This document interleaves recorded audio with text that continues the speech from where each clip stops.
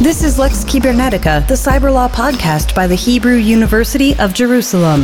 Lex Cybernetica. What is human enhancement? How is it used in armies and in combat? And what are the challenges and dangers associated with enhanced soldiers? All this and more on this episode of Lex Cybernetica with your host, Ido Kainan. I'm Professor Noam Lubel. I'm a professor of law at the University of Essex and also a research associate at the Hebrew University Cybersecurity Program and Swiss Chair of Humanitarian Law at the Geneva Academy. I'm Erin Hahn. I'm a senior national security analyst at the Johns Hopkins University Applied Physics Laboratory. My name's Heather Harrison-Dennis. I'm a senior lecturer at the International and Operational Law Center at the Swedish Defence University. What is human enhancement? So that in itself is already a complicated question, and there have been lots of attempts to try and define what we mean by human enhancement technologies. The most common one would usually be to differentiate between therapeutic measures and those that enhance. So therapeutic would be, for example, if you think of vision, your glasses, my contact lenses, would be therapeutic because they are simply bringing us up to a certain, what we might call sort of the norm of what is expected as a human. And then enhanced would be if you had an implant that gave you night vision or enabled you to see beyond, say, 2 kilometers into the distance, that would be an enhancement. But even that's not so straightforward. So if you think about prosthetics, for example, and you have a bionic prosthetic with a certain amount of strength, how much strength do you put on that? Right. So often in the industry now, they'll do things like build the prosthetic to the 50th percentile male. Right. But if you give that prosthetic to someone who was in the 10% and was never that strong in the first place. It's like, doctor, will I be able to play the piano if my hand heals? Exactly. So there are questions there. What do we even mean by therapeutic versus enhancement? And none of it is straightforward, but that's probably one of the better ways to try and define it. Talking about night vision and improved running skills, let's talk about military enhancement. So for military applications, again, it's across the board with all types of human enhancement can have military applications. So I suppose it's useful to just run through quickly the different types of enhancements that can exist. And here you can go from certain pharmaceutical enhancements, and that's historically there have been, for example, militaries that have given amphetamines to soldiers, to pilots in particular. But that's moved on now to modafinil, for example, which some experiments have shown the ability to stay awake for days. So you have pharmaceutical enhancements on that level, and they're often to do with alertness. But you can have physical enhancements that are more to do with strength. There's a question about exoskeletons. Is that a human enhancement technology or not? And it's, I suppose, because it's not permanent. It's not permanent. You can step in and out of it. So, is it a tank or is it? Is it a vehicle? Is it a vehicle? Is it sort of a vehicle that the human steps into, or is it something that is enhancing the human's body? And I think we're more at the vehicle stage, but we're moving towards forms of exoskeletons that might be considered enhancements. Some of there can be all sorts of mechanical, interesting ones. We spoke about vision, but you can have things like implants in your arm that allow you to sense electromagnetic fields, right? So sensory enhancements can exist. The real fascinating stuff is around cognitive enhancements. And here we're talking about work that's being done to try and build, for example, a memory enhancement. So you could have an implant that improves your memory. This is something that's been worked on at least from the Cold War. Oh yeah. Most of this stuff is not new. It's just that we're racing forwards now with breakthroughs in some of these areas. And when we talk about cognitive enhancements, so memory is an obvious one. But there are people talking about ways to generally improve one's intelligence, or you think of, say, Google Translate, but go back to sort of the Star Trek versions where you have it actually implanted into you, and you automatically understand all languages. How is it that we can understand one another? This device. It's able to translate over 1,000 languages. You mean to say there are 1,000 life forms out there? Not just 1,000. Hundreds of thousands. There's talk of moral cognitive enhancements. Could we do something to your brain that changes your moral character? I think that's a fascinating one. And then there's the whole field of BCI, of brain-computer interfaces, where we are connecting brains directly to computers. So, for example, it's possible to fly a drone with your brain. And we know the medical side of this. Obviously, say, for example, someone who is completely paralyzed can move their wheelchair with their thoughts. Right. So if you use that in a military context, and you talk about, say, flying an aircraft with your brain, there can be all sorts of advantages to that. For example, one of the things they're looking at is whether it means that we might be able to learn how to fly using intuition, the same way you keep your balance. And that would improve drastically, obviously, the flying skills of anyone in the military. So there are all sorts of ways that this can affect military performance. In what ways will armies need to change to adjust to human-enhanced soldiers? So this is a huge topic. And one of the things we're looking at in our work is what type of enhancements might the military want to use and why. How they need to adjust will depend on a couple things. It will depend, one, on how they're using the technology. So, for instance, is it something like an exoskeleton that's going to allow a soldier to take on a greater load, in which case, you take the exoskeleton off and more or less the enhancement is removed? Or is it something like a brain-computer interface that they're going to use to help control various types of apparatus that are used on the battlefield, in which case then it's very invasive. So there are a bunch of questions about how will the technology affect force structure? So if I can deploy forward people who are enhanced, does that mean I can have fewer in the backdrop that are, do I deploy them to another area? So it kind of has to do with that. Or what are the operational missions I can now complete that I couldn't if I didn't have the enhancements? But it's going to really vary depending on the type of technology they're thinking of using. It will impact training. It will impact the soldier when he or she comes off the battlefield. And these Steve Austins. Gentlemen, we can rebuild him. We have the technology. Raise a lot of legal questions, ethical questions, social questions. What are the main ones that you're dealing with? So there are a range of questions that come up, particularly in the military area, but not only. So one that's unique to the military field is there are requirements in international law with regard to developing new weapons and a process that you're supposed to, of review that you're supposed to put a new weapon through.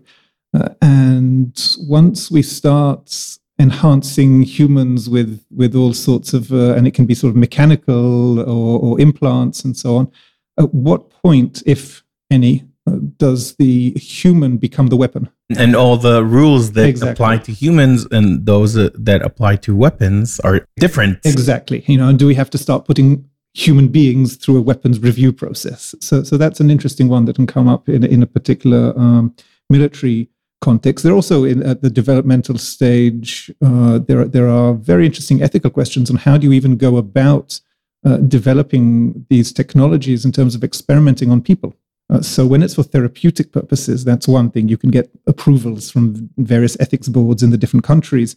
But if we say, well, we want to cut open this person's skull and put an electrode there in order to improve certain things, but the person has no illness or no, there's nothing that needs therapeutically to be do dealt no with. harm. Yeah, and it's just because we might be able to enhance, it's much more difficult to get that through an ethical review process. So there are questions around the regulation.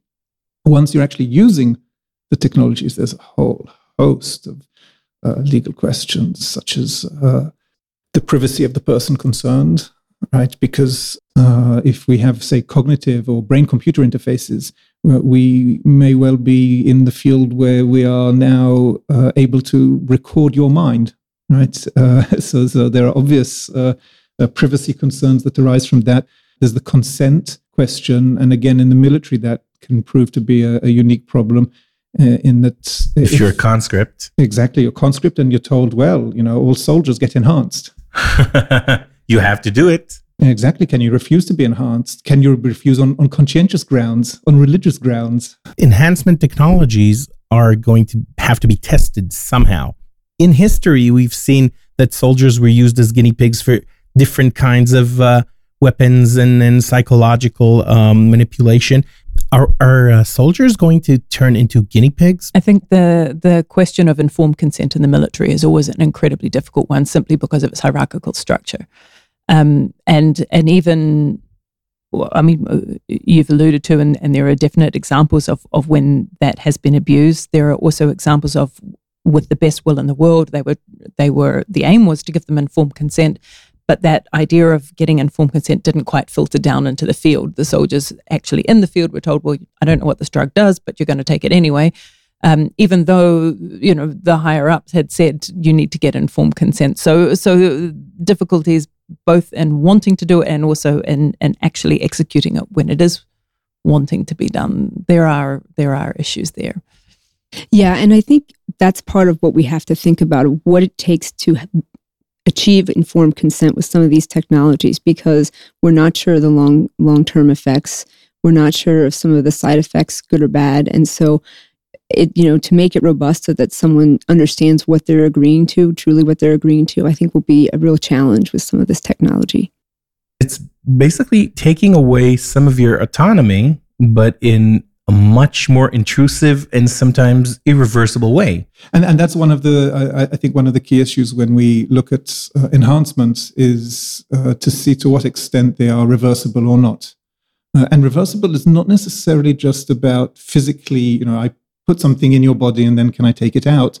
Because the brain can adapt to changes. So if we give you a certain capability and you have that, say, for 4 years while you're a soldier, even if we say we can take it out afterwards, we may have changed the wiring in your brain. Like astronauts coming back from space and having a very different blood circulation and bone consistency, things that change and cannot unchange immediately.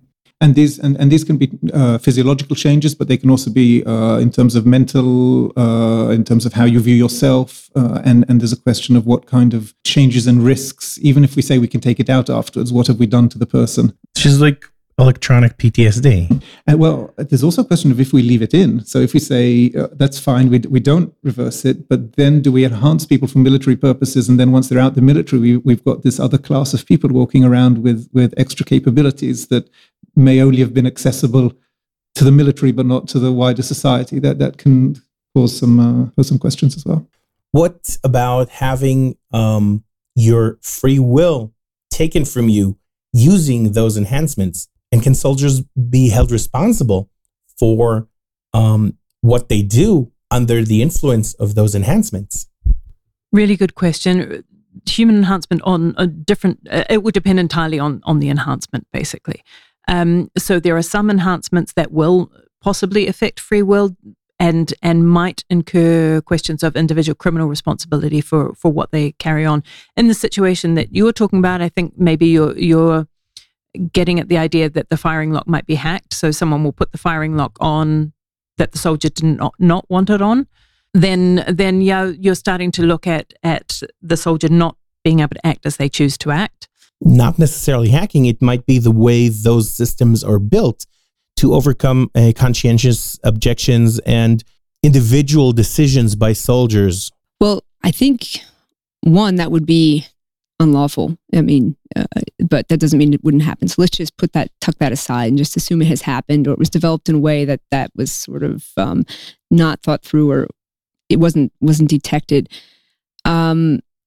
The issue there is, would you be able to show that the system was designed that way so you could absolve the individual of accountability and by showing they didn't actually make the choice. So the intent wasn't there. So in the law, you need the intent mentally and the action as well. And so that would be very challenging. But if you could show that, then I would say they wouldn't be accountable. No, I mean, there's a defense in international criminal law of automatism, where a person is not in control of their actions, and that would be a very similar parallel. It's not identical, but it's a very similar parallel, which would absolve the soldier. And then, as Erin has said, that it takes away your mens rea, your mental element, your intent to act. Will enhanced soldiers be treated differently than regular ones? Will they train together? Will they live together in their quarters? Will they get the same medical attention? That's an excellent question. one that probably psychologists are better placed to answer than lawyers. From a legal perspective, there's no reason why they would be treated differently, other than if they're captured, in which case there might be some factors that we need to take into account. If you think about a soldier that's been biochemically enhanced, so they've taken drugs or something to make them into a super soldier, you're going to see a very sharp drop-off when they no longer are taking those drugs. Under the law of armed conflict as it stands at the moment, if you find that someone who you have taken prisoner, who's a prisoner of war, is experiencing a condition that can't be fixed easily, then you have a requirement to return them home. If you happen to know that soldier was enhanced and perhaps they're just returning to a normal baseline, that's really going to confuse those types of assessments. You can't really neutralize a person the same way you neutralize a weapon. So you'd have that as an ethics and morality issue as well. Yes. Now, if they're in battle, if they're in conflict, whether they're on the drug or not, you may not know, right? And if you can self-defend, and so you can use lethal force in those situations. But they would obviously take on quite a bit more risk, and they do take on quite a bit more risk than they would in other cases. So it's, in some sense, there's a loss of agency that's, I think, important in that application. As this is not traditional war, you could try fighting by, for example, hacking the, not literally, not physically, but hacking the enemy soldiers. Right. So those are vulnerabilities that exist in some of the tech. And as we're discussing at this workshop in brain-computer interfaces, there are serious vulnerabilities potentially there.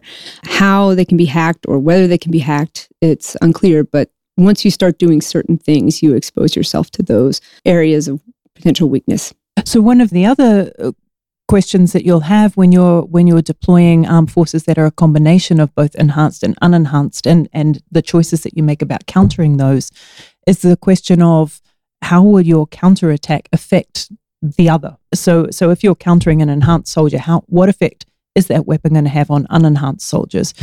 Given that for the most part, you may not be able to tell the difference between who's enhanced and who's unenhanced. And that's going to factor into your analysis when you're looking at your ability to field the weapon, and also whether or not you're going to cause superfluous injury or unnecessary suffering, which is one of the principles of international humanitarian law, the law of armed conflict, that governs armed conflicts and governs the conduct of hostilities. Something like, if I can neutralize the soldier without harming him, I'm not allowed or not supposed to fry his brain if he has a chip in his brain? That's certainly one interpretation. And there are some injuries that we as international lawyers, as humanity, have decided that we're not prepared to go with. So, for example, blinding laser weapons were a weapon that was being developed that was never fielded by any army and was prohibited on the grounds of the fact that it caused unnecessary suffering before it was ever deployed. On the grounds that permanent blindness simply wasn't necessary compared to any military advantage. We might feel the same way about inflicting permanent brain damage on someone. There are also war ethic questions, like, is it fair to wage a war against a rival who is not as technologically advanced, and you come there with a exoskeleton and just crush a person because they don't have the technology or the way to resist it, to protect themselves. And in a sense, maybe it's a funny term, but the fairness, the unlevel playing field of war. Yeah. By the way, you say, you show up there with the exoskeleton. Of course, the ultimate will be when you don't have to show up there at all. So you operate your exoskeleton staying on base, and there's some kind of physical avatar of you that moves exactly according to your movements on the battlefield. So you fight literally while staying at home, but there's something else out there that looks like you or a human figure doing all the fighting. So it can go in lots of directions. Absolutely, there is a question in that regard, but asymmetric warfare is not a new concept. Right. I mean, that goes back throughout civilizations. You've always had, you've had people with rifles fighting against people with spears. Right. The first people that had the crossbows when the other side didn't have them. That's part of the history of war. It's asymmetric warfare. It perhaps with some of these technological advances becomes a little more disconcerting, but conceptually, it's not new. Of course, and another way of looking at this is, do we reach a stage where everyone will have these technologies and you fight wars through these proxy machines that we send out there and nobody has to get killed at all? That's maybe a little sort of utopian, but it's interesting directions one can think of that this might take. Do you foresee that using enhanced soldiers will actually make battlefields less lethal? I haven't thought about that. It's possible. It would be ideal, right? I can imagine maybe there are ways to temporarily neutralize enhanced soldiers we could come up with that wouldn't cause permanent physical harm, the way we see that. Maybe it is through, you talked about zapping the chip in the brain, but maybe there could be a way to hack it where it sort of temporarily takes that person out, but it's not a long-term use of, long-term lethal force or something with long-term damage. And if you're thinking about other forms of enhancement, then we're looking at more passive use of brain-computer interfaces. You're using them to sift vast amounts of information very, very quickly. So there are some technologies out there that are looking for a particular spike in brainwaves that are sort of the precursor to recognition, the P300 spike. And so then that can also be a way of sifting through a lot of data. And the soldiers at the moment are receiving so much data than they have ever had before. The more data you have, the better you can be at discriminating, as long as you can make use of that data. So if you can work it so that the soldiers are working in cooperation with algorithms that allow them to be more discriminate in battle, that enable them to work out what is a threat and what is not a threat, and there are a couple of systems on the market already that are trying to work with that, then that's obviously going to be a good thing. There's another one that is not even in prototype yet, but they're kind of working on it in the labs, that would put a firing lock in place. Apparently, there is a milliseconds difference between when you recognize something as a threat and then realize that you've made a mistake. And so there's been the study that's looking at, well, if we can tap into that realization that you've made a mistake and activate the lock before you have a chance to pull the trigger, then that would also prevent friendly fire deaths. Obviously, anything that prevents friendly fire death will also be useful in realizing that you've misidentified a civilian as a legitimate target and prevent civilian death. From the legal point of view, are legislators already talking about what they should do with enhanced humans in the army? Oh, no. First of all, the science is at very, very early stages. So although many of these issues have been looked at for decades, we're still quite far from at least the sort of the more exciting things that I may have mentioned, that they're still quite far away. There's big debate still on whether for cognitive enhancements you need to have an invasive procedure or not. And there's sort of two camps in terms of developing this. Some say, well, we'll never actually really be able to get there without an invasive implant, and others that say, yes, but we'll never have the ethical approval and we'll never be able to do that. So we have to find other ways through optical and other ways to get to the brain. Without that, so some of the technology here is in fairly early stages, but other things is quite advanced, certainly in terms of prosthetics and pharmaceutical and so on. The discussion over regulation is really, really in its infancy, if at all. Unlike other areas of in the cyber world or in artificial intelligence, where everyone's talking about them, this really seems to be going under the radar, and that's one of the things that drew me to this topic, is because everyone's obsessed with AI and with robots, but we're going to have cyborgs before we have robots.